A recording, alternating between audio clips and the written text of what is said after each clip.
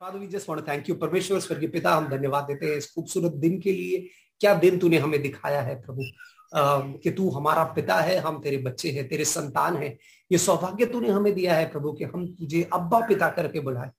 प्रभु, इस समय को तेरे हाथों में सौंपते हैं, अंकल अरुण को तेरे हाथों में सौंपते हैं प्रभु। उन्हें अभिषेक कर, जो भी वो बताए, और हितेश जो उनका अनुवाद करने वाले हैं, हम मांगते हैं प्रभु दोनों पर तेरा गाढ़ा अभिषेक हो और वचन का सामर्थ हमारे दिलों में जाए प्रभु। तेरा वचन सिर्फ कानों पे नहीं, लेकिन हमारे दिलों में घर करे, एक बीज के समान, ताकि आने वाले समय में तेरी महिमा के लिए एक प्रतिफल उत्पन्न हो।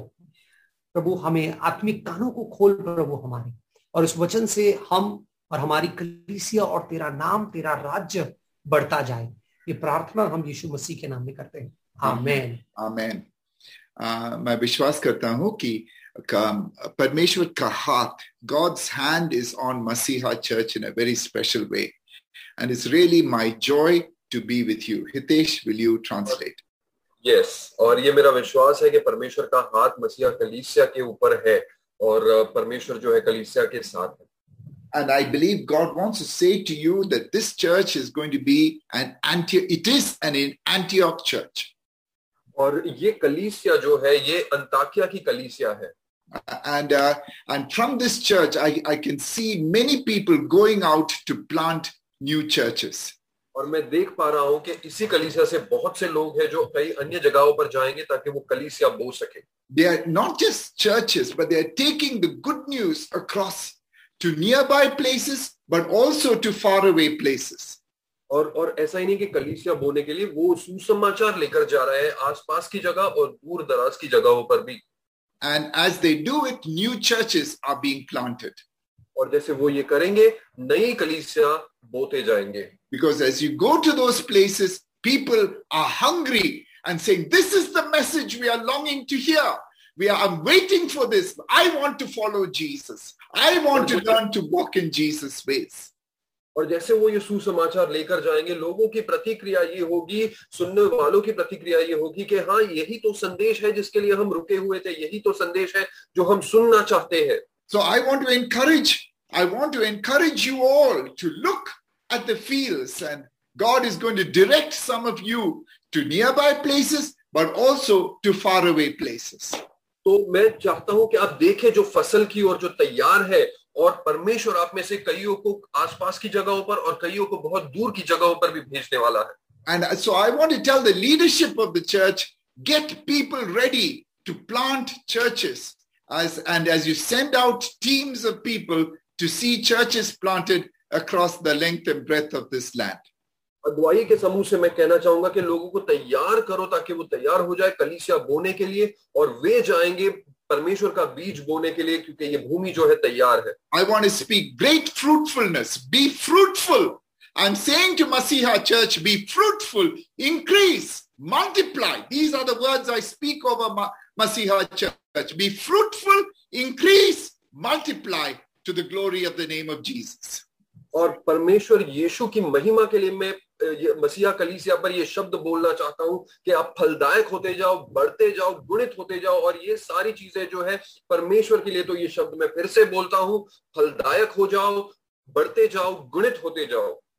And so this morning I want to share something which I believe God's heart, which God wants to communicate to Masiha Church. और इसलिए मैं चाहता हूं कि आज कुछ आपके सामने ऐसा बांटूं जो परमेश्वर ने मेरे हृदय में डाला है आपसे बांटने के लिए। And so can we read the first two verses? Hitesh, will you please read the first two verses of Psalm 24? तो भजन संहिता के 24वें भजन से जो है पहले दो वचन हम पढ़ लेंगे, ये आपके स्क्रीन पर भी उपलब्ध है। And before Hitesh says it, I want to say I have done English and Hindi, but I suspect some words may not be right. Please forgive me for that. But I've used Google Translator, and I know at times they can be very wrong. So please bear with me. There are some mistakes here in my PowerPoint, but I have put Hindi as best as I know. So may God help us, but to hear what God is to say to us. So Hitesh, please read it. Yes.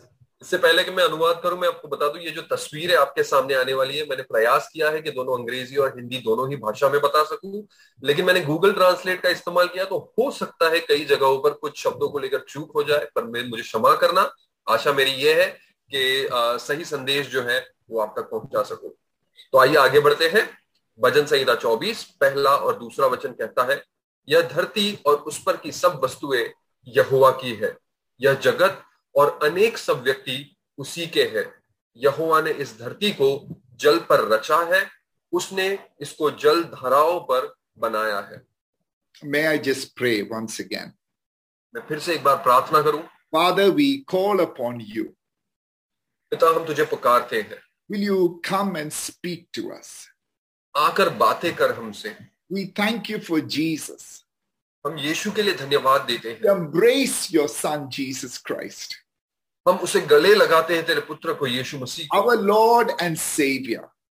हमारा मसीहा, हमारा उद्धार करता। Our life is in Jesus. हमारा जीवन यीशु मसीह में है। Our very existence, because he lives, we live. Hallelujah. हमारी पहचान उसी में है, क्योंकि वो है इसीलिए हम हैं। Thank you, Father, for Jesus. धन्यवाद प्रभु पिता यीशु मसीह के लिए, And thank you for the Holy Spirit that you have sent us. और धन्यवाद उस पवित्र आत्मा के लिए जो तूने हमें दिया है। And he is there to teach us. और वो है ताकि वो हमें सिखा सके।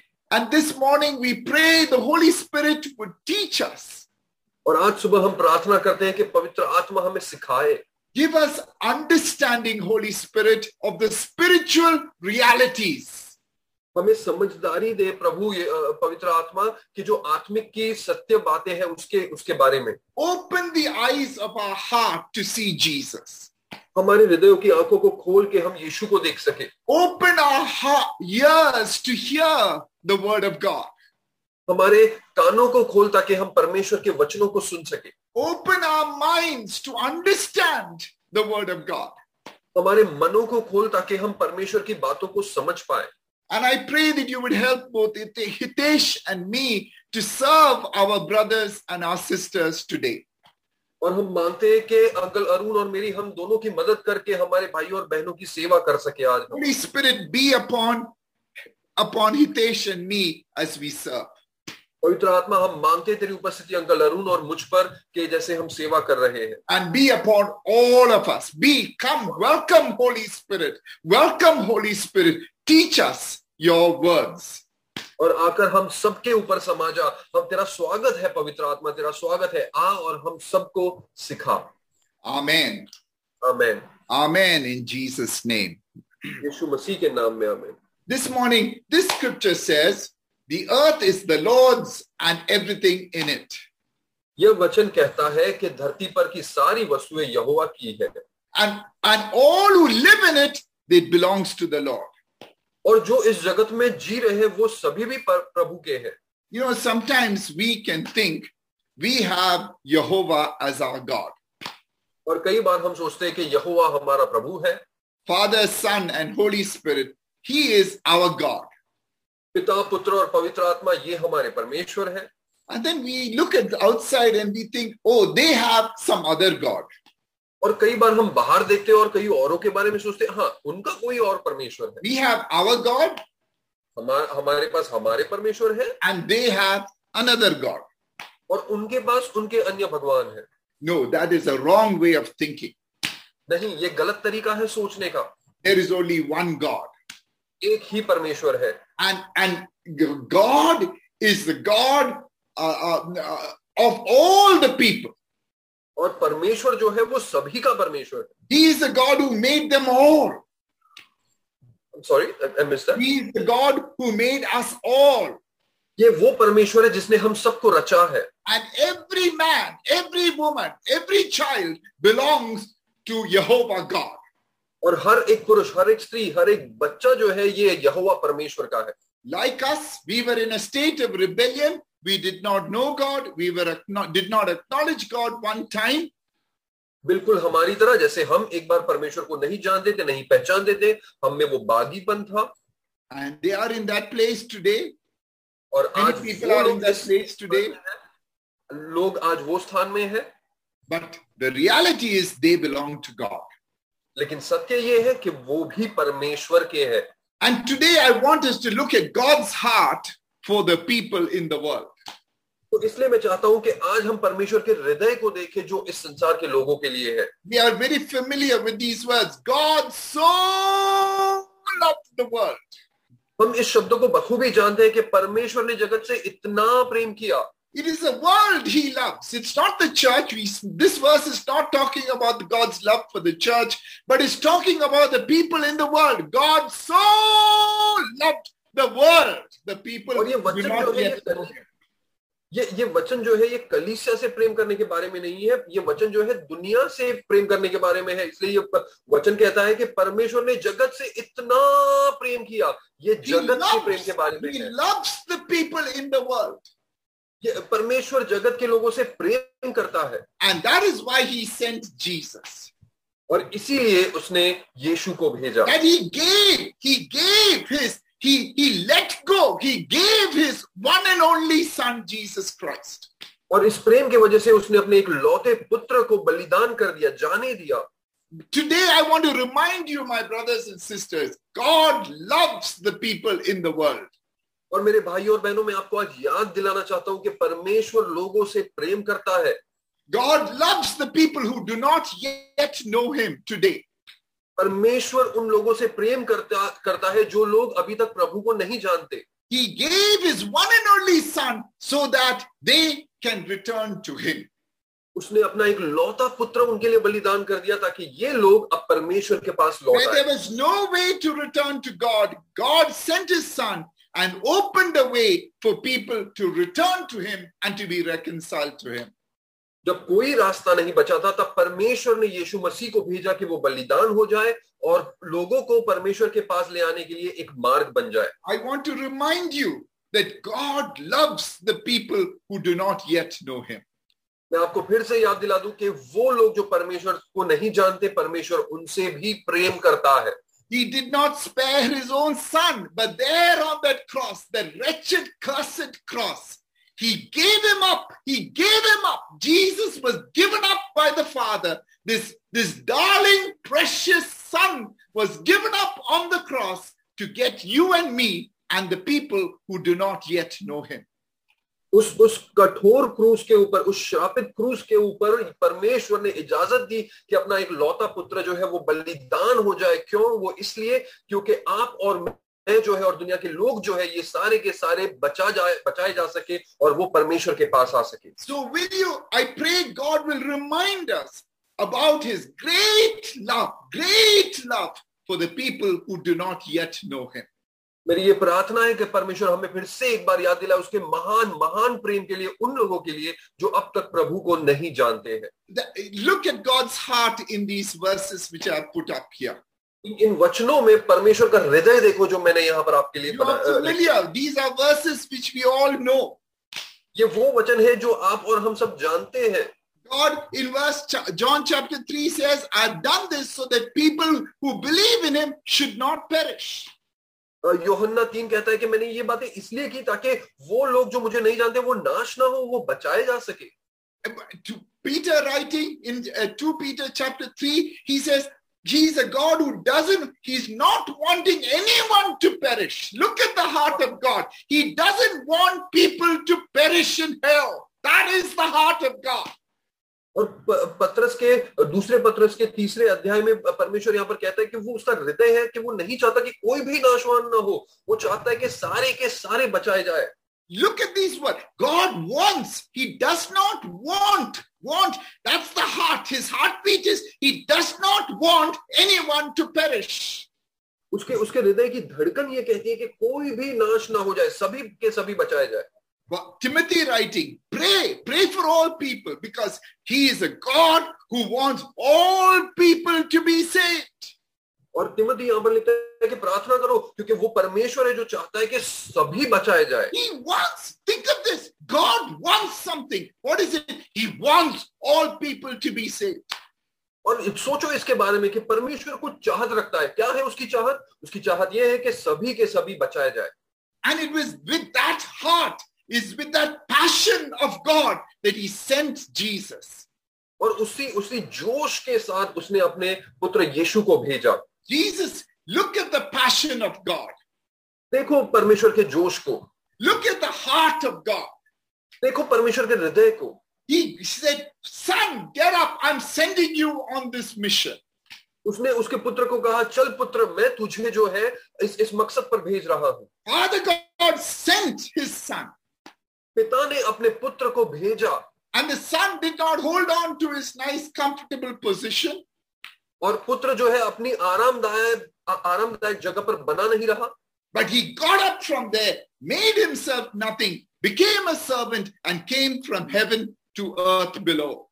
लेकिन उसने आज्ञा मानते हुए वो धरती पर आया, नम्र बना, वो मनुष्य बन गया, लोगों की सेवा की और वो बलिदान भी हो गया। Matthew chapter 20 tells us the mission of Jesus. मत्ती की पुस्तक 20वां अध्याय जो है हमें यीशु का जो मकसद है उसके बारे में बताता है। He came to give his life as a ransom for many people. वो आया ताकि वो अपना जीवन जो है बहुतों को बचाने के लिए बलिदान कर दे। He didn't come to be served, but he came to serve. He didn't come to get, but he came to give. He gave his life for as a ransom to purchase people, many people back to God. वो सेवा पाने नहीं, वो सेवा करने के लिए आया। वो लेने के लिए नहीं, पर अपना जीवन बलिदान करने के लिए आया। वो आया ताकि वो अपना जीवन बलिदान कर दे बहुतों को बचाने के लिए। And here is another mission statement. The Son of Man came to seek and to save the lost. और यहाँ पर और एक वाक्य है मिशन के बारे में। वो यहाँ पर कहता है लूका में कि मनुष्य का पुत्र आया और खोए हुओं को ढूंढने और उन्हें बचाने के लिए। To search. It is an effort to search. He said, I have come to search and to save the people who are lost. खोजने में जो है मेहनत लगती है और वो यहाँ पर कहता है कि मैं खोजने आया हूं और उन्हें बचाने के लिए आया। So I just want to take these two mission statements of Jesus. तो मैं ये दो वाक्य जो है यीशु के मिशन के विषय में उनको लेना चाहता हूं। Number one, to give his life as a ransom for many. सबसे पहले कि अपना जीवन दे दे, बलिदान कर दे लोगों को बचाने के लिए। And the second one is to seek and to save the lost. और दूसरा है कि खोजने और बचाने आया हूं जो खोए हुए उनको। The first one, as he hung on the cross, he did it. He gave his life as a ransom, as an atoning sacrifice for many people. तो पहली बात जो है यहाँ पर कि बलिदान हो जाना किसी के लिए, तो क्रूस पर जब वो मारे गए तब उन्होंने ये पहली बात को जो है पूरा कर दिया। वो बलिदान बन गए लोगों को बचाने के लिए। So he could say, mission accomplished. तो वो कह सकते थे कि कार्य पूरा हुआ। But the second statement, what about the second statement? To seek and दूसरा to वाक्य save जो the है उसके lost. विषय में क्या? Did he accomplish this purpose? क्या उन्होंने ये मकसद को भी पूरा किया? The answer is no. और उत्तर है नहीं। He did not. He did not. At the end of his life, when he finished that work on the cross, there were just a handful of people who were there. The rest of the people were all scattered. और जब उन्होंने अपना मकसद पूरा किया था तब उनके अगल बगल में कुछ बहुत ही कम लोग बचे हुए थे। बाकी सारे लोग तितर बितर हो गए थे। So the first part he accomplished. The second part of his mission he did not accomplish in his time on the earth. तो पहली बात जो है वो उन्होंने क्रूस पर पूरी कर दी, लेकिन जो दूसरी बात है वो पूरी नहीं कर पाए थे। And Jesus said in John 17, I finished doing the work you gave me to do. और यूहन्ना 17 में वो कहता है जो कार्य के लिए तूने मुझे भेजा था वो कार्य मैंने संपन्न कर दिया है। As he hung on the cross, he cried out, "It is finished." जैसे वो क्रूस पर टंगे हुए थे वहां से उन्होंने पुकारा, ये पूरा हुआ। In one part of his mission was finished, but what about the other part? Mission का एक भाग तो पूरा हो गया, लेकिन दूसरे भाग के बारे में क्या? How does that? Jesus, what are you saying? You said you have come to seek and to save the lost, but have you finished doing that? और यीशु आप कह रहे हैं कि आप तो खोए हुओं को ढूंढने और बचाने आए हैं, लेकिन क्या ये कार्य पूरा हुआ है? Well, that is where you and I come. That is where you and I come. और यही जगह है जहां पर आपका और मेरा भूमिका जो है शुरू होता है। And Jesus, in calling his disciples in Matthew chapter 4, he said, "Come follow me and join me on my mission." और यहीं पर मत्ती के चौथे अध्याय में यीशु यहाँ पर कहता है कि मेरे पीछे चले आओ और मैं तुम्हें सिखाऊंगा कि लोगों को कैसे पकड़ते हैं। Any disciple, any person who wants to be a disciple of Jesus joins Jesus on his mission. और कोई भी चेला, कोई भी यहाँ पर चेला है जो वो चाहता है कि वो आए और यीशु के मिशन में जो है वो जुड़ जाए। It is not, this is an extra part of you following Jesus. Every person who follows Jesus joins Jesus on his mission to reach, to seek and to save the lost. ये कोई अलग से या कोई ज्यादा जोड़ी गई बात नहीं है। यीशु का हर कोई जो चेला है वो अपने आप में यीशु के साथ उसके मकसद में जुड़ जाता है। You follow me, you will become like me. अगर आप मेरे पीछे चलते हो आप मेरे जैसे बन जाओगे। And whatever, I have got a heart for the lost people. और मेरे पास खोए हुए लोगों को बचाने का हृदय है। I am passionate. I love people and I want to save them. I want to find them and to save them. मेरा जोश है कि मैं खोए हुए लोगों को ढूंढूं और उन्हें बचा लूं। This is the passion of my heart. ये जोश है मेरे हृदय में। This is my heartbeat. Do you hear my heartbeat? ये मेरे हृदय की धड़कन है। क्या तुम्हें धड़कनें सुनाई दे रही है? You spend time with me. आप मेरे साथ समय बिताओ। And I will make you and I will send you out to search and to save people. मैं तुम्हें तैयार करूंगा और तुम्हें बाहर भेजूंगा कि आप लोगों को खोज निकालो। I am fishing for people. मैं लोगों को खोज निकाल रहा हूं। And if you are with me, you join me in fishing for people. और अगर आप मेरे साथ हो तो आप भी मेरे साथ जुड़ जाते हो लोगों को खोजने में। Now you read John chapter 15 verse 16. अब हम यूहन्ना 15 और उसका 16वां वचन पढ़ेंगे। And you know, I quoted this verse many times. You did not choose me, but I chose you, Jesus said.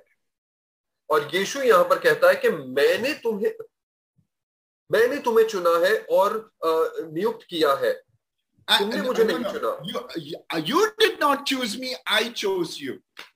तुमने मुझे नहीं चुना बल्कि मैंने तुम्हें चुन लिया है। I felt very happy. Oh, thank you, Jesus. You chose me. I'm so secure now, knowing that you chose me. It is not my week choosing you, but in my life, my salvation is based on you choosing me. Thank you, Jesus. और हाँ यीशु, मैं इतना खुश हूं कि मैं जान गया हूं कि ये तूने मुझे चुना है। ये मेरा चुनाव नहीं था, क्योंकि मेरा चुनाव गलत भी हो सकता है, लेकिन ये तेरा चुनाव है। तूने मुझे चुन लिया है, मैं बचाया गया हूं। मैं बहुत खुश हूं। For a long time in my own personal life and in telling others, I only focused on the first part of verse 16. और जब मैं मेरे जीवन में बात करता हूं कि कई सालों तक जो है इस 16वें वचन की सिर्फ पहले भाग को ही मैं ऊपर ध्यान दिया करता था। I shared this verse with people. God has chosen you. You did not choose God, but God chose you. You are in a good place. तुमने परमेश्वर को नहीं चुना, परमेश्वर ने तुम्हें चुन लिया है। तुम अब बेहतर स्थान पर हो। But I failed to see the second part of this verse. लेकिन इसी वचन का बाकी का हिस्सा देखना मैं चूक जाता था। And what does the full verse say? You did not choose me, but I chose you and appointed you that you might go and bear fruit that will last. और देखो ये पूरा वचन क्या कहता है। पूरा वचन कहता है तुमने मुझे नहीं चुना बल्कि मैंने तुम्हें चुना है और नियुक्त किया है कि तुम जाओ और सफल बनो। God has chosen us and appointed us. This is a very important word. He has हमें नियुक्त किया है. He has appointed us to do a work. ये बहुत ही महत्वपूर्ण शब्द है कि परमेश्वर ने हमें नियुक्त किया है। उसने हमें चुन लिया है और उसके बाद उसने हमें नियुक्त किया है कुछ कार्यों को पूरा करने के लिए। We are chosen with a purpose. हमें चुना गया है एक मकसद के लिए। We are chosen and given a work to do. हमें चुना गया है और काम सौंपा गया है करने के लिए। What is this work he has given us to do? और ये कार्य क्या है जो हमें करना है? I'm appointed you to go that you might go and bear fruit that will last. मैं तुम्हें नियुक्त कर रहा हूं कि तुम फलवंत बनो और ऐसे फल उत्पन्न करो जो सदा टिके रहे। My dear brothers and sisters, every one of you are here today believing Jesus because God has chosen you. मेरे भाइयों और बहनों, आप सब यहाँ पर हो, मैं यहाँ पर हूँ इसलिए क्योंकि परमेश्वर यीशु ने हमें चुन लिया है। And I want to also say you are also chosen and you're given a work to do. Every one of you and I, we have been given a work to do. और उसी के साथ मैं ये भी कहना चाहता हूं कि आपको और मुझे इसलिए चुन लिया गया है क्योंकि हमें एक काम सौंपा गया है पूरा करने के लिए. You have been given the work of go and make disciples, make people get share, bring fruit, and this fruit of people who will not perish but have everlasting life. और ये कार्य ये है कि आपको जाना है और फल उत्पन्न करने हैं, ऐसे फल उत्पन्न करने हैं जो सदाई टिके रहे. लोगों को शिष्य बनाना है और ये शिष्य जो है सदाई के लिए टिके रहेंगे. Hallelujah. So Hallelujah. And so Jesus, these are his first words that Jesus spoke to his disciples after he rose from the dead. His very first words. और यीशु इससे बाद के पुनरुत्थान पाने के बाद ये सबसे पहले शब्द है जो यीशु ने अपने चेलों से कहे. I'm thinking Jesus, you know, they have been through a traumatic time. They have seen Jesus crucified and buried. It was a hopeless thing. They all thought it was all over, and they were in great sorrow and pain. And now Jesus is coming to them. और ये अभी वो बड़े कठोर समय से गुजरे गए हैं. पूरी की पूरी आशा खो चुकी है. यीशु को मार दिया गया है. लोग तितर-बितर हो गए हैं. सब कुछ मानो खत्म सा हो गया है. और यहाँ पर यीशु उनके सामने प्रकट होते हैं. The first thing, as we were reminded by Pastor Sheldon at the leaders meeting, the first thing that Jesus spoke to them was, "Peace be with you." और यही शब्द है जो पास्टर शेल्टन ने भी हमें उस कॉन्फ्रेंस में याद दिलाए थे. ये यीशु के शब्द है, जो पहले शब्द जो उन्होंने अपने शिष्यों से कहे. यीशु ने उनसे फिर कहा, तुम्हें शांति मिले. You are no longer at a place of hostility towards God. You have now come to be reconciled to God. अब तुम्हारे और परमेश्वर के बीच में कोई भी अनबन नहीं है. अब तुम्हारे बीच में शांति हो गई You है. have come to a place of peace with God. Hallelujah. अब तुम्हारे और परमेश्वर के बीच में शांति की स्थापना हो चुकी है. Hallelujah. And he showed them his hands, his feet, and his side. This is what it cost to reconcile you and bring peace to you. और फिर उसने अपने हथेलियों को, अपने बाजू को और अपने पैरों के छेद दिखाए और कहा कि इतनी कीमत चुकानी पड़ी है ताकि आपके और परमेश्वर के बीच में शांति हो जाए. Then verse 21, he repeats it again. Peace be with you. और फिर 21वें वचन में वो फिर से दोहराते हैं कि तुम्हें शांति मिले. And then he speaks. This is the next words he speaks. As the Father has sent me, I am sending you. और तुरंत उसके बाद ये शब्द है जो यीशु कहते हैं, वैसे ही जैसे परम पिता ने मुझे भेजा है, मैं तुम्हें भी भेज रहा हूं. And this is what Samir focused on. And when he at the conference, Sheldon spoke about peace, and Samir spoke to us about the purpose. Hallelujah. और समीर ने जो है हमें मकसद के बारे में बताया. पास्टर शेल्टन ने जो है हमें शांति के विषय में बताया और फिर समीर ने मकसद के विषय में. And so here it is telling you that as the Father has sent me, I am sending you. और यहाँ पर ये हमें बता रहा है कि जैसे परमेश्वर ने मुझे भेजा है, मैं तुम्हें भेज रहा हूं. And so, dear brothers and sisters, this is very important. I thought Jesus will say, "Come, sit with me. Let me comfort you. Let me encourage you. Come, let us worship God together. Come on, bring some khana. Let's have some fellowship together. Let us do all that. It's all right. Let me just give you some encouragement. And now we are all together. Hallelujah." तो ऐसा नहीं हुआ कि यीशु उनके सामने प्रकट हुए और कहा, अरे आ जाओ, चलो साथ में मिलकर बैठते हैं, थोड़ी स्तुति आराधना करते हैं, चलो थोड़ा खाने का इंतजाम करते हैं, बड़ा मजेदार समय रहेगा, मैं तुम्हें थोड़ा प्रोत्साहन देता हूँ. हालेलुया. ऐसा नहीं हुआ. But here you see the passion of Jesus. यहाँ पर तुम यीशु के जोश को देखो. You see the passion of God. परमेश्वर के जोश को देखो. You see that there is a very important, I hope the Holy Spirit will impress this on each one of our hearts. There is a very important mission that God is calling us to join him with. मेरी आशा है, मेरी प्रार्थना है कि पवित्र आत्मा हम सभी के हृदय पर ये छाप छोड़ेगा कि हम समझे कि हम सबके ऊपर एक मकसद की ओर बुलाहट दी गई है. as the Father sent me, I am now sending you. जैसे पिता ने मुझे भेजा है वैसे ही मैं तुम्हें भेज रहा हूं. I came from heaven to earth on a mission, on the मैं mission. स्वर्ग से धरती पर आया एक मिशन को पूरा करने. And now I am asking you to take the mission forward. और अब मैं चाहता हूं कि आप इस मकसद को, इस मिशन को आगे ले चलें. Your life is joined with me. आपका जीवन अब मेरे साथ जुड़ गया है. I am on a mission. मैं मिशन पर हूं. And so you are also on this mission. तो आप भी इस मिशन पर, इस मकसद पर हो. And then verse 22, he breathed on them the Holy Spirit for the purpose of the mission. और फिर 22वें वचन में उन्होंने फूंका उन पर और पवित्र आत्मा उन पर आया मिशन के लिए. He said that the Holy Spirit was giving them power for the mission. और पवित्र आत्मा उन्हें सामर्थ दे रहा था इस मिशन को पूरा करने के लिए. One of the big purpose of the Holy Spirit coming into our lives, he's giving us power for the mission. और बहुत से कारणों में से एक महान कारण यह है कि पवित्र आत्मा हमारे जीवन में आया है, वो इसलिए ताकि वो हमें सामर्थ्य प्रदान कर सके इस मकसद को पूरा करने के लिए. And verse 23 says how critically important this mission is. और 23वां वचन हमें बताता है कि ये मकसद क्यों इतना महत्वपूर्ण है. If you share the gospel and they believe, they will receive the forgiveness of sin. अगर आप सुसमाचार सुनाओ और वो सुने तो वो पापों की क्षमा पाएंगे. But if you don't share with the people the gospel, then they will remain in their sin. लेकिन अगर आप ये सुसमाचार लोगों से नहीं बांटो तो वो अपने ही पाप में बने रहेंगे.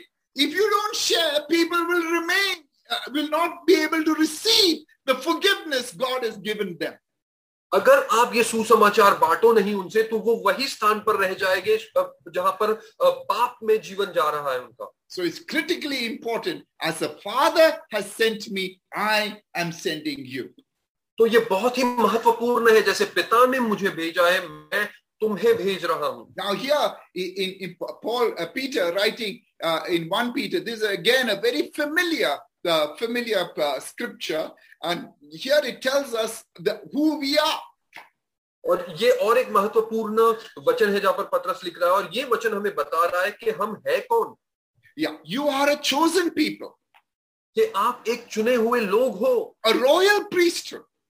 राजकों का एक राज्य हो. A holy nation. एक पवित्र राष्ट्र हो आप. And God's special possession. आप एक परमेश्वर की बहुत ही अद्भुत, बहुत ही कीमती संपत्ति हो आप. Hallelujah. And we can sing songs and we have good praise and worship time on Sunday because we are these 4 things. और क्योंकि ये बातें हम बन चुके हैं इसलिए हम जो है एक बड़ा मजेदार स्तुति आराधना का समय बिता सकते हैं रविवार. And this morning God spoke to us and encouraged us of his great love. We are God's special possession. इस समय परमेश्वर ने हमसे बात की कि हम उसके मूल्यवान संपत्ति है. So we have good praise and worship time. तो इसलिए हमने मजेदार समय बिताया स्तुति आराधना का. Not just on Sunday, we can have every day. सिर्फ रविवार को ही नहीं, ये हर दिन भी कर सकते हैं हम. Not just every day here on earth, but for eternity we will praise him. हर रोज धरती पर नहीं लेकिन अनंत काल के लिए हम ऐसा कर सकते हैं. Hallelujah. Hallelujah. But listen to this. लेकिन इसे सुनो. But these 4 things are so that you may declare the praises of him who called you out of darkness into his wonderful light. ये चारों बातें हम बन चुके हैं क्यों? ताकि तुम परमेश्वर के अद्भुत कर्मों की घोषणा कर सको. And can I just say one thing, that declaring the praises of him for 45 minutes on a Sunday morning is not what this verse is talking about only. मैं आपसे कहूं कि ये वचन हमें ये नहीं बता रहा है कि हम उसके महिमा का ऐलान करें रविवार सुबह 45 मिनट के लिए. ये वचन ये नहीं कह रहा. No, it's not just that. इतना ही नहीं है ये. It is something much bigger than that. ये इससे बहुत बड़ा है. It is that we may declare who our God is to the people outside. Hallelujah. That is what God ऐलान करे, ताकि हम ऐलान करें बाहरी लोगों के लिए कि हमारा परमेश्वर है कौन. We are by our life to show forth who our God is. We are made in the image of God, and God is restoring us, and that we might reflect who God is in the world outside.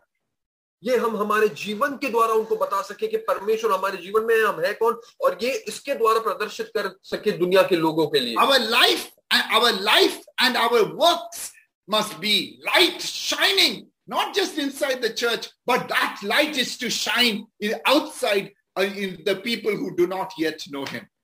हमारा जीवन, हमारा कार्य जो है वो सिर्फ कलीसिया के भीतर ही नहीं, लेकिन बाहर के लोगों के लिए भी एक प्रदर्शन बने कि हम है कौन. That is the number one place for us to shine. ये सबसे पहली जगह है जहां पर हमें चमकना है. Here in the Sunday meeting, we are getting polished and we are learning to shine better so that we can go out and shine and reflect, show forth the people who do not know him, show people who this wonderful God is. यहाँ पर हम रविवार को बहुत कुछ सीखते हैं, समझते हैं, इसलिए एक तरीके से हम चमकाए जाते हैं ताकि वो जो ज्योति है हम दुनिया के लोगों को बता सके कि क्यों हमारे को बुलाया गया है परमेश्वर की महिमा का ऐलान करने के लिए. Now I want us to just look at this one word, royal priesthood.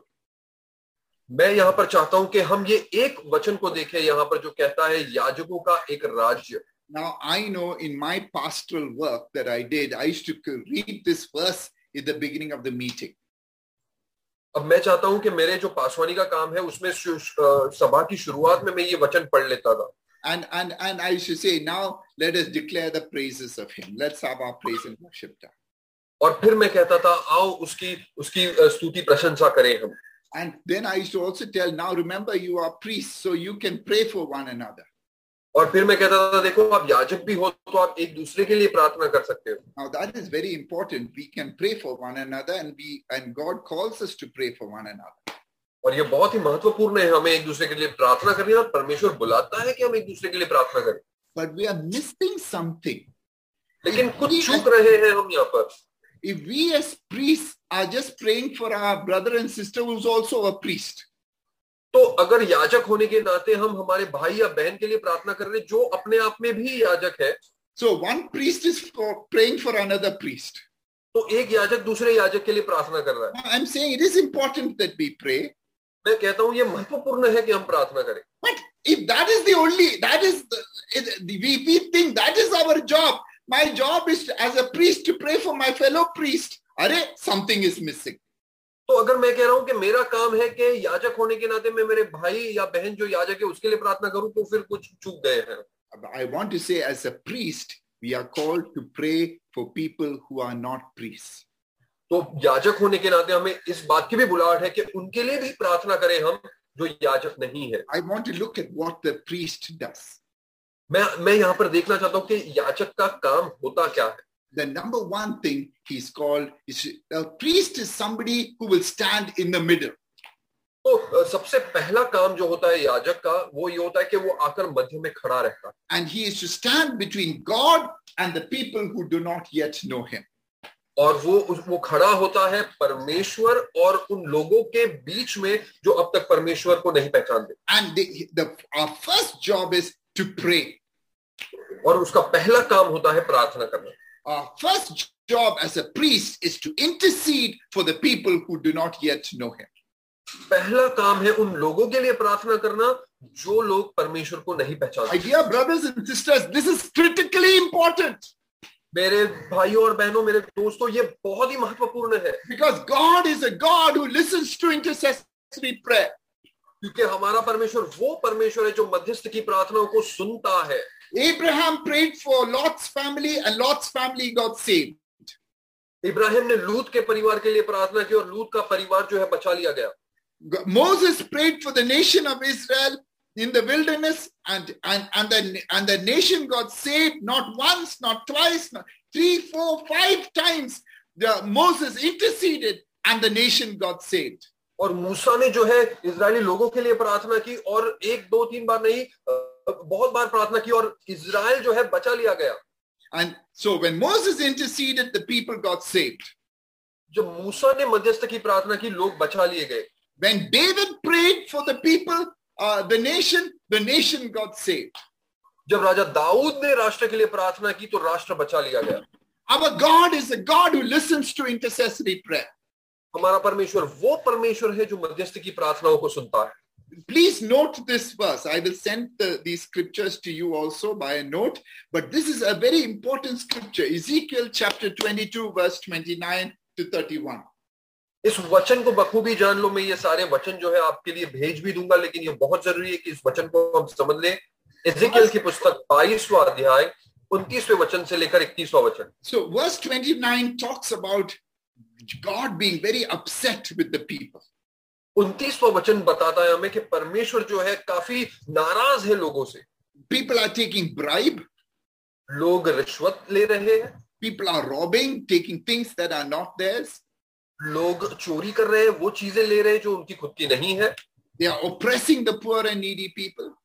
वो गरीबों को सता रहे हैं, जरूरतमंदों को सता रहे हैं। And they are mistreating the outsiders, the foreigners and the outsiders, not giving them justice. और जो परदेसी है उन पर अन्याय कर रहे हैं, जैसा बर्ताव करना चाहिए वैसा नहीं कर रहे हैं। Now God is saying, enough. I'm going to bring judgment. I'm going to stop this. I'm going to bring my judgment, and my anger is going to be poured out on them, and they are going to be destroyed. और परमेश्वर कह रहा है बस हो गया, अब मैं बहुत क्रोधित हूं और अब मैं अपना क्रोध जो है उनके ऊपर उंडेलने वाला हूं, क्योंकि उनका पाप बहुत बढ़ गया है। But verse 30 shows that again God said, I don't want to destroy them.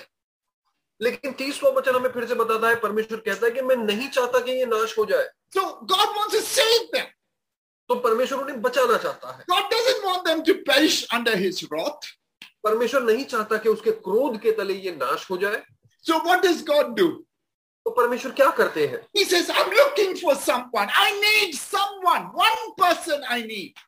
तो वो कहता है मैं मुझे किसी को ढूंढना होगा, मैं चाहता हूं कि कम से कम एक मिल जाए। And God is searching for this one person. Where is this one person so that they will get saved? और परमेश्वर ढूंढ रहा है कहां है वो एक व्यक्ति, कहां है वो एक व्यक्ति जिसका मैं इस्तेमाल करूं ताकि ये लोग बचा लिए जाए। And what is this one person got to do? और ये एक व्यक्ति क्या करने वाला है? This person will speak the word of God and build up the wall and bring protection for the people. और ये व्यक्ति का काम ये होगा कि ये परमेश्वर के वचन का ऐलान करेगा, वो दीवार बनाएगा ताकि परमेश्वर के लोग जो है वो बचा लिए जाए। And the second thing, he will stand in the gap and he will intercede. और दूसरी बात क्या करेगा वो? दूसरी बात ये कि वो मध्य में खड़ा रहकर मध्यस्थी की प्रार्थना करेगा। If there is one person who will speak the word of God and pray and intercede, these people will be saved. God will not. अगर एक व्यक्ति मिल जाए जो वहां पर खड़ा रहेगा, मध्यस्थी की प्रार्थना करेगा, दीवार बनाएगा, तो ये लोग जो है वो बचा लिए जाएंगे। But the tragedy is, we read in verse 30, but God found no one to do this. लेकिन दुर्भाग्यवश ऐसा होता है कि परमेश्वर को ऐसा एक भी नहीं मिलता। He searched. वो खोजता है। He searched. Where can I find one person? वो ढूंढता है कि कहां मुझे मिलेगा मुझे। The devil doesn't want you to hear it. Please let us try and we want to get this from God. He says, God saying, I want one person who will speak my word and stand in the gap and pray. But God found no one. और शैतान की ये कोशिश है कि ये इन बातों को हम ना सुन सके, इसलिए वो कार्य कर रहा है। लेकिन आओ हम अपना ध्यान लगाएं। यहां पर इस वचन में कहता है परमेश्वर कि मैं एक व्यक्ति की खोज कर रहा हूं जो कार्य करे और ये लोग बचाए जाए, लेकिन खोजने पर उसे एक भी नहीं मिलता। God found no one. परमेश्वर को एक भी नहीं मिलता। And then so what happens? तो फिर क्या होता है? Verse 31. 31वां वचन। So I will pour out my wrath. इस कारण मैं अपना क्रोध उन पर उंडेलूंगा। कौन से कारण? ये कारण क्योंकि परमेश्वर किसी एक व्यक्ति को भी नहीं मिला। इस कारण जो कोई भी नहीं था, इस कारण God came and destroyed the people. God came and brought destruction on the people. Why will God pour out his wrath on us? Because he kept on looking, and yet he did not find even a single person, and so now he will pour out his wrath on us. Friends, listen to this. My plea is this. Listen to this.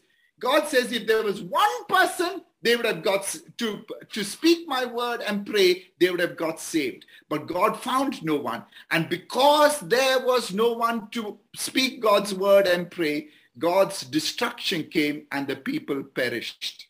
मेरे दोस्तों मेरी बात सुनो, यहाँ पर परमेश्वर यहाँ पर कह रहा है कि वो एक व्यक्ति को ढूंढ रहा था। अगर एक व्यक्ति तैयार हो जाए कि वो जाए सुसमाचार सुनाए, परमेश्वर का वचन ले आए, वो लोग बचा लिए जाएंगे। लेकिन दुर्भाग्यवश परमेश्वर को एक भी व्यक्ति नहीं मिलता है। So I want to say, if we pray, people will get saved. तो मैं आपसे कहना चाहता हूं, अगर हम प्रार्थना करें तो लोग बचाए जाएंगे, And if we don't pray, people are perishing. और अगर हम प्रार्थना नहीं करें तो लोग नाश हुए जा रहे हैं। That's the importance of our intercession as a priest. ये महत्वपूर्ण बात है हमारी मध्यस्थ की प्रार्थना की, एक याजक होने के नाते। The second role of work of a priest is to bless the people, to bring the blessing from God and bless the people. दूसरा कार्य है याजक का, वो ये है कि लोगों को आशीषित करे, परमेश्वर की आशीष को ले और लोगों तक पहुंचाए। We are called to be a blessing to the people in Jesus' name. हमें बुलाया गया है कि हम लोगों के लिए आशीष का कारण बने यीशु मसीह के नाम में। We are called to speak words of blessing. हमें बुलाया गया है कि हम आशीष भरे शब्द बोले उनके लिए। And we are called to do works of blessing. और हमें बुलाया गया है कि हम आशीष के कार्य करें उनके लिए। Jesus blessed those who had a need. जो जरूरतमंद थे यीशु उनको आशीषित करता। When they were hungry, Jesus blessed them with food. जब वो भूखे थे परमेश्वर उन्हें भोजन देता। If they were sick, Jesus blessed them with healing. अगर वो बीमार होते तो यीशु उनको चंगाई देता आशीष के रूप में। And if they were dead, Jesus spoke life to them and blessed them with life and life to its full. और अगर वो मरे हुए होते तो यीशु वचन बोलता और उन्हें जीवन देता, भरपूरता कर जीवन देता। Jesus calls us to do the same. और यीशु ने हमें बुलाहट दी है कि आप और मैं भी ऐसा ही करें। Let your light shine before men that they may see your good works and praise your Father in heaven. आपकी ज्योति जो है लोगों के सामने चमके ताकि लोग आपके भले कार्य को देखें और स्वर्गीय पिता को धन्यवाद दें। And that finally the work of a priest is to bring God's word to the people. और आखिर में याजक का काम है कि वो परमेश्वर का वचन ले और लोगों को सौंपे। I want to say everyone has the word of God. मैं कहता हूं कि हर एक के पास परमेश्वर का वचन है। 2 Corinthians chapter 5 verse 19 and 20 says God has given this word to us to take it to the people outside. 2 कोरिन्थियों 5वां अध्याय 19वां और 20वां वचन कहता है कि परमेश्वर ने ये वचन हमें दिया है ताकि हम ले और उसे ले जाकर लोगों को सौंपे, लोगों को सुनाए। So we have got a word to give to the people. तो हमारे पास ये वचन है जो हम लोगों को दे सकते हैं। So I want to summarize again 3 things we are called to do as a priest: intercede, to do good to people, and to take God's word to them. तो मैं फिर से आपको बता दूं तीनों बातें जो हमें करनी है। हमें मध्यस्थ की प्रार्थना करनी है, हमने लोगों को आशीषित करना है और लोगों को परमेश्वर का वचन देना है। This is our responsibility. ये हमारी जिम्मेदारियां है। This is what we are made for. We are made to be a priest. God has made us a priest. Every believer is a priest to pray, to do good, and to take God's word to them. इसीलिए हमें याजक बनाया गया है। याजक बनने के साथ हमारी ये जिम्मेदारी हमें सौंपी गई है कि याजक बनने के द्वारा हम लोगों के लिए प्रार्थना करें, लोगों को आशीष करें और लोगों तक परमेश्वर का वचन पहुंचा सके। And then finally, I just want to leave some practical thing with you. List down 20 people around you. और ये कुछ क्रियाशील चीजें हैं जिसकी मैंने सूची बना ली है, मैं आपको सौंपना चाहता हूं ताकि ये आप लोगों के लिए कर सके। Those around you who do not yet know Jesus.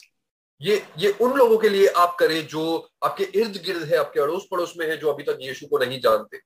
It could be people who you meet regularly. ये ऐसे लोग हो सकते हैं जिनको आप हर रोज मिलते हो। Not every day, at least 3 or 4 times a week. शायद हर रोज नहीं, शायद 3 या 4 बार हफ्ते में मिलते हो। They know you and you know them. वो आपको जानते हैं, आप उन्हें जानते हैं। Could be our neighbor, our watchman, the people we work with, the shopkeeper, the people who clean and come to work in our house or in our building, our relatives, our friends. ये लोग कोई भी हो सकते हैं, आपके अड़ोस पड़ोस के लोग हो सकते हैं, आपका चौकीदार, आपके दफ्तर में काम करने वाले लोग, शायद कोई दुकानदार है, कोई सफाई वाला है, रिश्तेदार है, दोस्त है, कोई भी हो सकता है। Make a list of those people. ये लोगों की सूची बना लो। Look around and see who God has placed around you. देखो अपने इर्द गिर्द में और देखो कि परमेश्वर ने किसे आपके जीवन में, आपके अड़ोस पड़ोस में रखा है। And I want to say, will you take responsibility for those people? और मैं आपसे पूछना चाहता हूं कि क्या आप जिम्मेदारी लोगे इन लोगों के लिए? How will you take responsibility? जिम्मेदारी कैसे लोगे आप? 3 things. 3 बातें। Number 1, pray for them. सबसे पहली बात, उनके लिए प्रार्थना करें। Pray for them regularly. लगातार नियमित रूप से उनके लिए प्रार्थना करें। Pray God's blessings on them. परमेश्वर की आशीषों की प्रार्थना करें उन पर। Pray for their needs in their life. उनकी जरूरतमंदों की जो चीजें हैं उनके लिए प्रार्थना करें।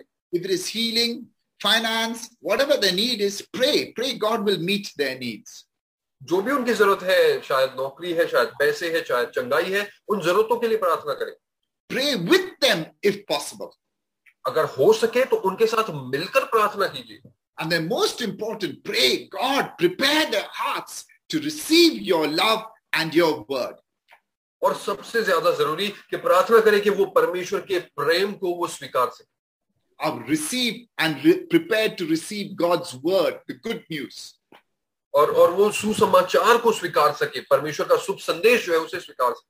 And pray that God will give you an open door, an opportunity to share God's word, the good news. प्रार्थना करें कि परमेश्वर आपको एक खुला दरवाजा देगा, एक अवसर देगा, मौका देगा कि आप परमेश्वर का सुसमाचार सुना सको। The second thing, so 1, pray. The second, engage with them. तो पहली बात है प्रार्थना, दूसरी बात है उनसे जुड़े रहे हम। And be with them. Stop. Don't just go rushing past and be busy. Stop. Talk to them. और अपने ही जीवन में व्यस्त ना हो जाए, हम रुके हम और उनके साथ थोड़ा समय बिताए। This is our most important mission. ये हमारा सबसे जरूरी मकसद है। Stop, talk to them, get alongside them, get to know them. रुके हम, उनसे संपर्क करें, उनसे बातें करें, उनको समझे हम। Serve them, help them. सेवा करें उनकी मदद करें। And be a channel, be a water pipe, a pipe of God's blessing, love and care to them. एक जरिया बन जाए, जैसे एक पाइप होता है वैसे एक जरिया बन जाए ताकि परमेश्वर की आशीष हमारे जरिए उन तक पहुंच सके। And then finally, the third thing is, 1 is pray, 2 is engage, 3 is share with them. तो सबसे पहले प्रार्थना करें, दूसरी बात है उनसे जुड़े रहे और तीसरी बात जो है उनके साथ जो है साझा करें हम। Share with them the good news. जो सुसमाचार है वो उनसे बांटे हम। Share with them little by little maybe. Or sometimes you may get an opportunity to share the full gospel with them. But share with them little by little. Share with them of God's great love. Share with them what Jesus has done on the cross. Share with them forgiveness. Share with them the peace that God gives. Little by little, share the good news with them. हो सके तो छोटे छोटे टुकड़ों में भी जो है सुसमाचार उनसे बांटे। कई बार आपको अवसर मिल सकता है कि पूरी तरह से आप बांट दें, लेकिन जितना हो सके छोटे छोटे टुकड़ों में कई बार परमेश्वर के प्रेम के विषय में बताइए। कई बार बताइए कि परमेश्वर ने उनके लिए क्या किया है, परमेश्वर उनको क्या देना चाहता है। छोटे छोटे तरीकों से सुसमाचार उन्हें बताते रहिए। And take them on this journey to meet with Jesus. और अपने साथ इस सफरनामे पर उनको ले चलिए, यीशु के साथ जो सफर आप कर रहे हो। Remember, the Holy Spirit is there with you to give you power and help to do that. हमेशा ये याद रखें कि पवित्र आत्मा आपके साथ है, आपकी मदद करने के लिए, आपको सामर्थ देने के लिए। Jesus said, "Go, I am with you always."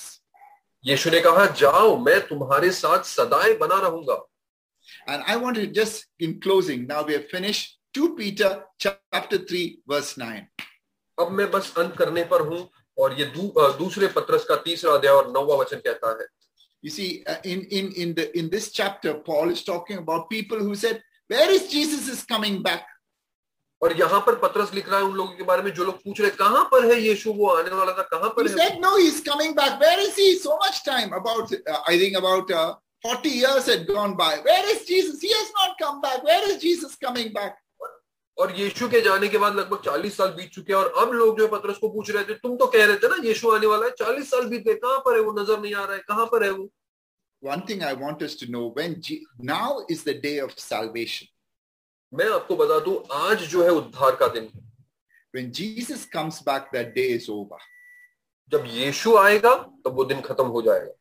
And no more salvation for anybody after Jesus comes back. और यीशु एक बार लौट कर आ जाएंगे, फिर किसी के लिए उद्धार नहीं होगा। Now is the day of salvation. अब है उद्धार का समय। That is why it says there that God is not slow about keeping his promise. और जैसे यहाँ पर लिखा है, वो कहता है प्रभु अपनी प्रतिज्ञा पूरा करने में धीमा नहीं है। But why has he not come back? तो वो क्यों लौट कर नहीं आया अब तक? He is patient with you and me. वह हमारे प्रति धीरज रखता है। Why? क्यों? Because he wants us to get up and go and tell the people the good news. क्योंकि वो चाहता है कि हम उठे और बाहर जाए और लोगों को सुसमाचार सुनाए। Because he doesn't want anybody to perish. क्योंकि वो नहीं चाहता कि कोई भी नाश हो जाए। He is patient with us. वो हमारे साथ धीरज बरतता है। He is patient. We get up, please. Will you get up and go and share the good news with the people that I have placed you in the midst of? वो धीरज धरता है और कहता है आप उठो, आप जाओ, कृपया करके जाओ और लोगों को बताओ सुसमाचार के बारे में, उन लोगों को बताओ जिनको मैंने आपके अड़ोस पड़ोस में रखा है। Go, as the Father has sent me, I am sending you. जाओ, जिस प्रकार पिता ने मुझे भेजा है, मैं भी तुम्हें भेजता हूं। Today, will you go out and meet your neighbor? क्या आप आज जाकर अपने पड़ोसी से मिलोगे? Will you meet that security man who is at your gate? क्या आप जाकर उस सिक्योरिटी से मिलोगे जो आपके गेट को संभाल रहा है? Will you pick up your phone and speak to your friend? क्या आप आज फोन उठाकर अपने दोस्त से बात करोगे? Will you speak to that relative you love very much and you are longing in your heart, you have a longing to see him come to Jesus? अपने उस रिश्तेदार से बात कीजिए जिसकी आप चाहत रखते हो कि वो भी परमेश्वर के प्रेम को जाने। Pray for them. प्रार्थना करें उनके लिए। And talk to them. बातें करें उनसे। And bless them. और उन्हें आशीषित करें। May the grace of our Lord Jesus Christ and the love of God the Father and the presence and the power of the Holy Spirit be with each one of us on this mission that God has called us to be with him. और हमारे प्रभु यीशु मसीह का अनुग्रह, हमारे परम पिता परमेश्वर की शांति और हमारे पवित्र आत्मा की उपस्थिति सदाए हमारे साथ बनी रहे, जैसे आप और हम तैयार होते हैं इस मकसद पर जाने के लिए। Father, I thank you for Masiha Church. पिता, मैं तुझे धन्यवाद देता हूँ मसीहा कलीसिया के लिए। I pray it'll be a going out church. मैं प्रार्थना करता हूँ कि एक ऐसी कलीसिया होगी जो बाहर जाएगी।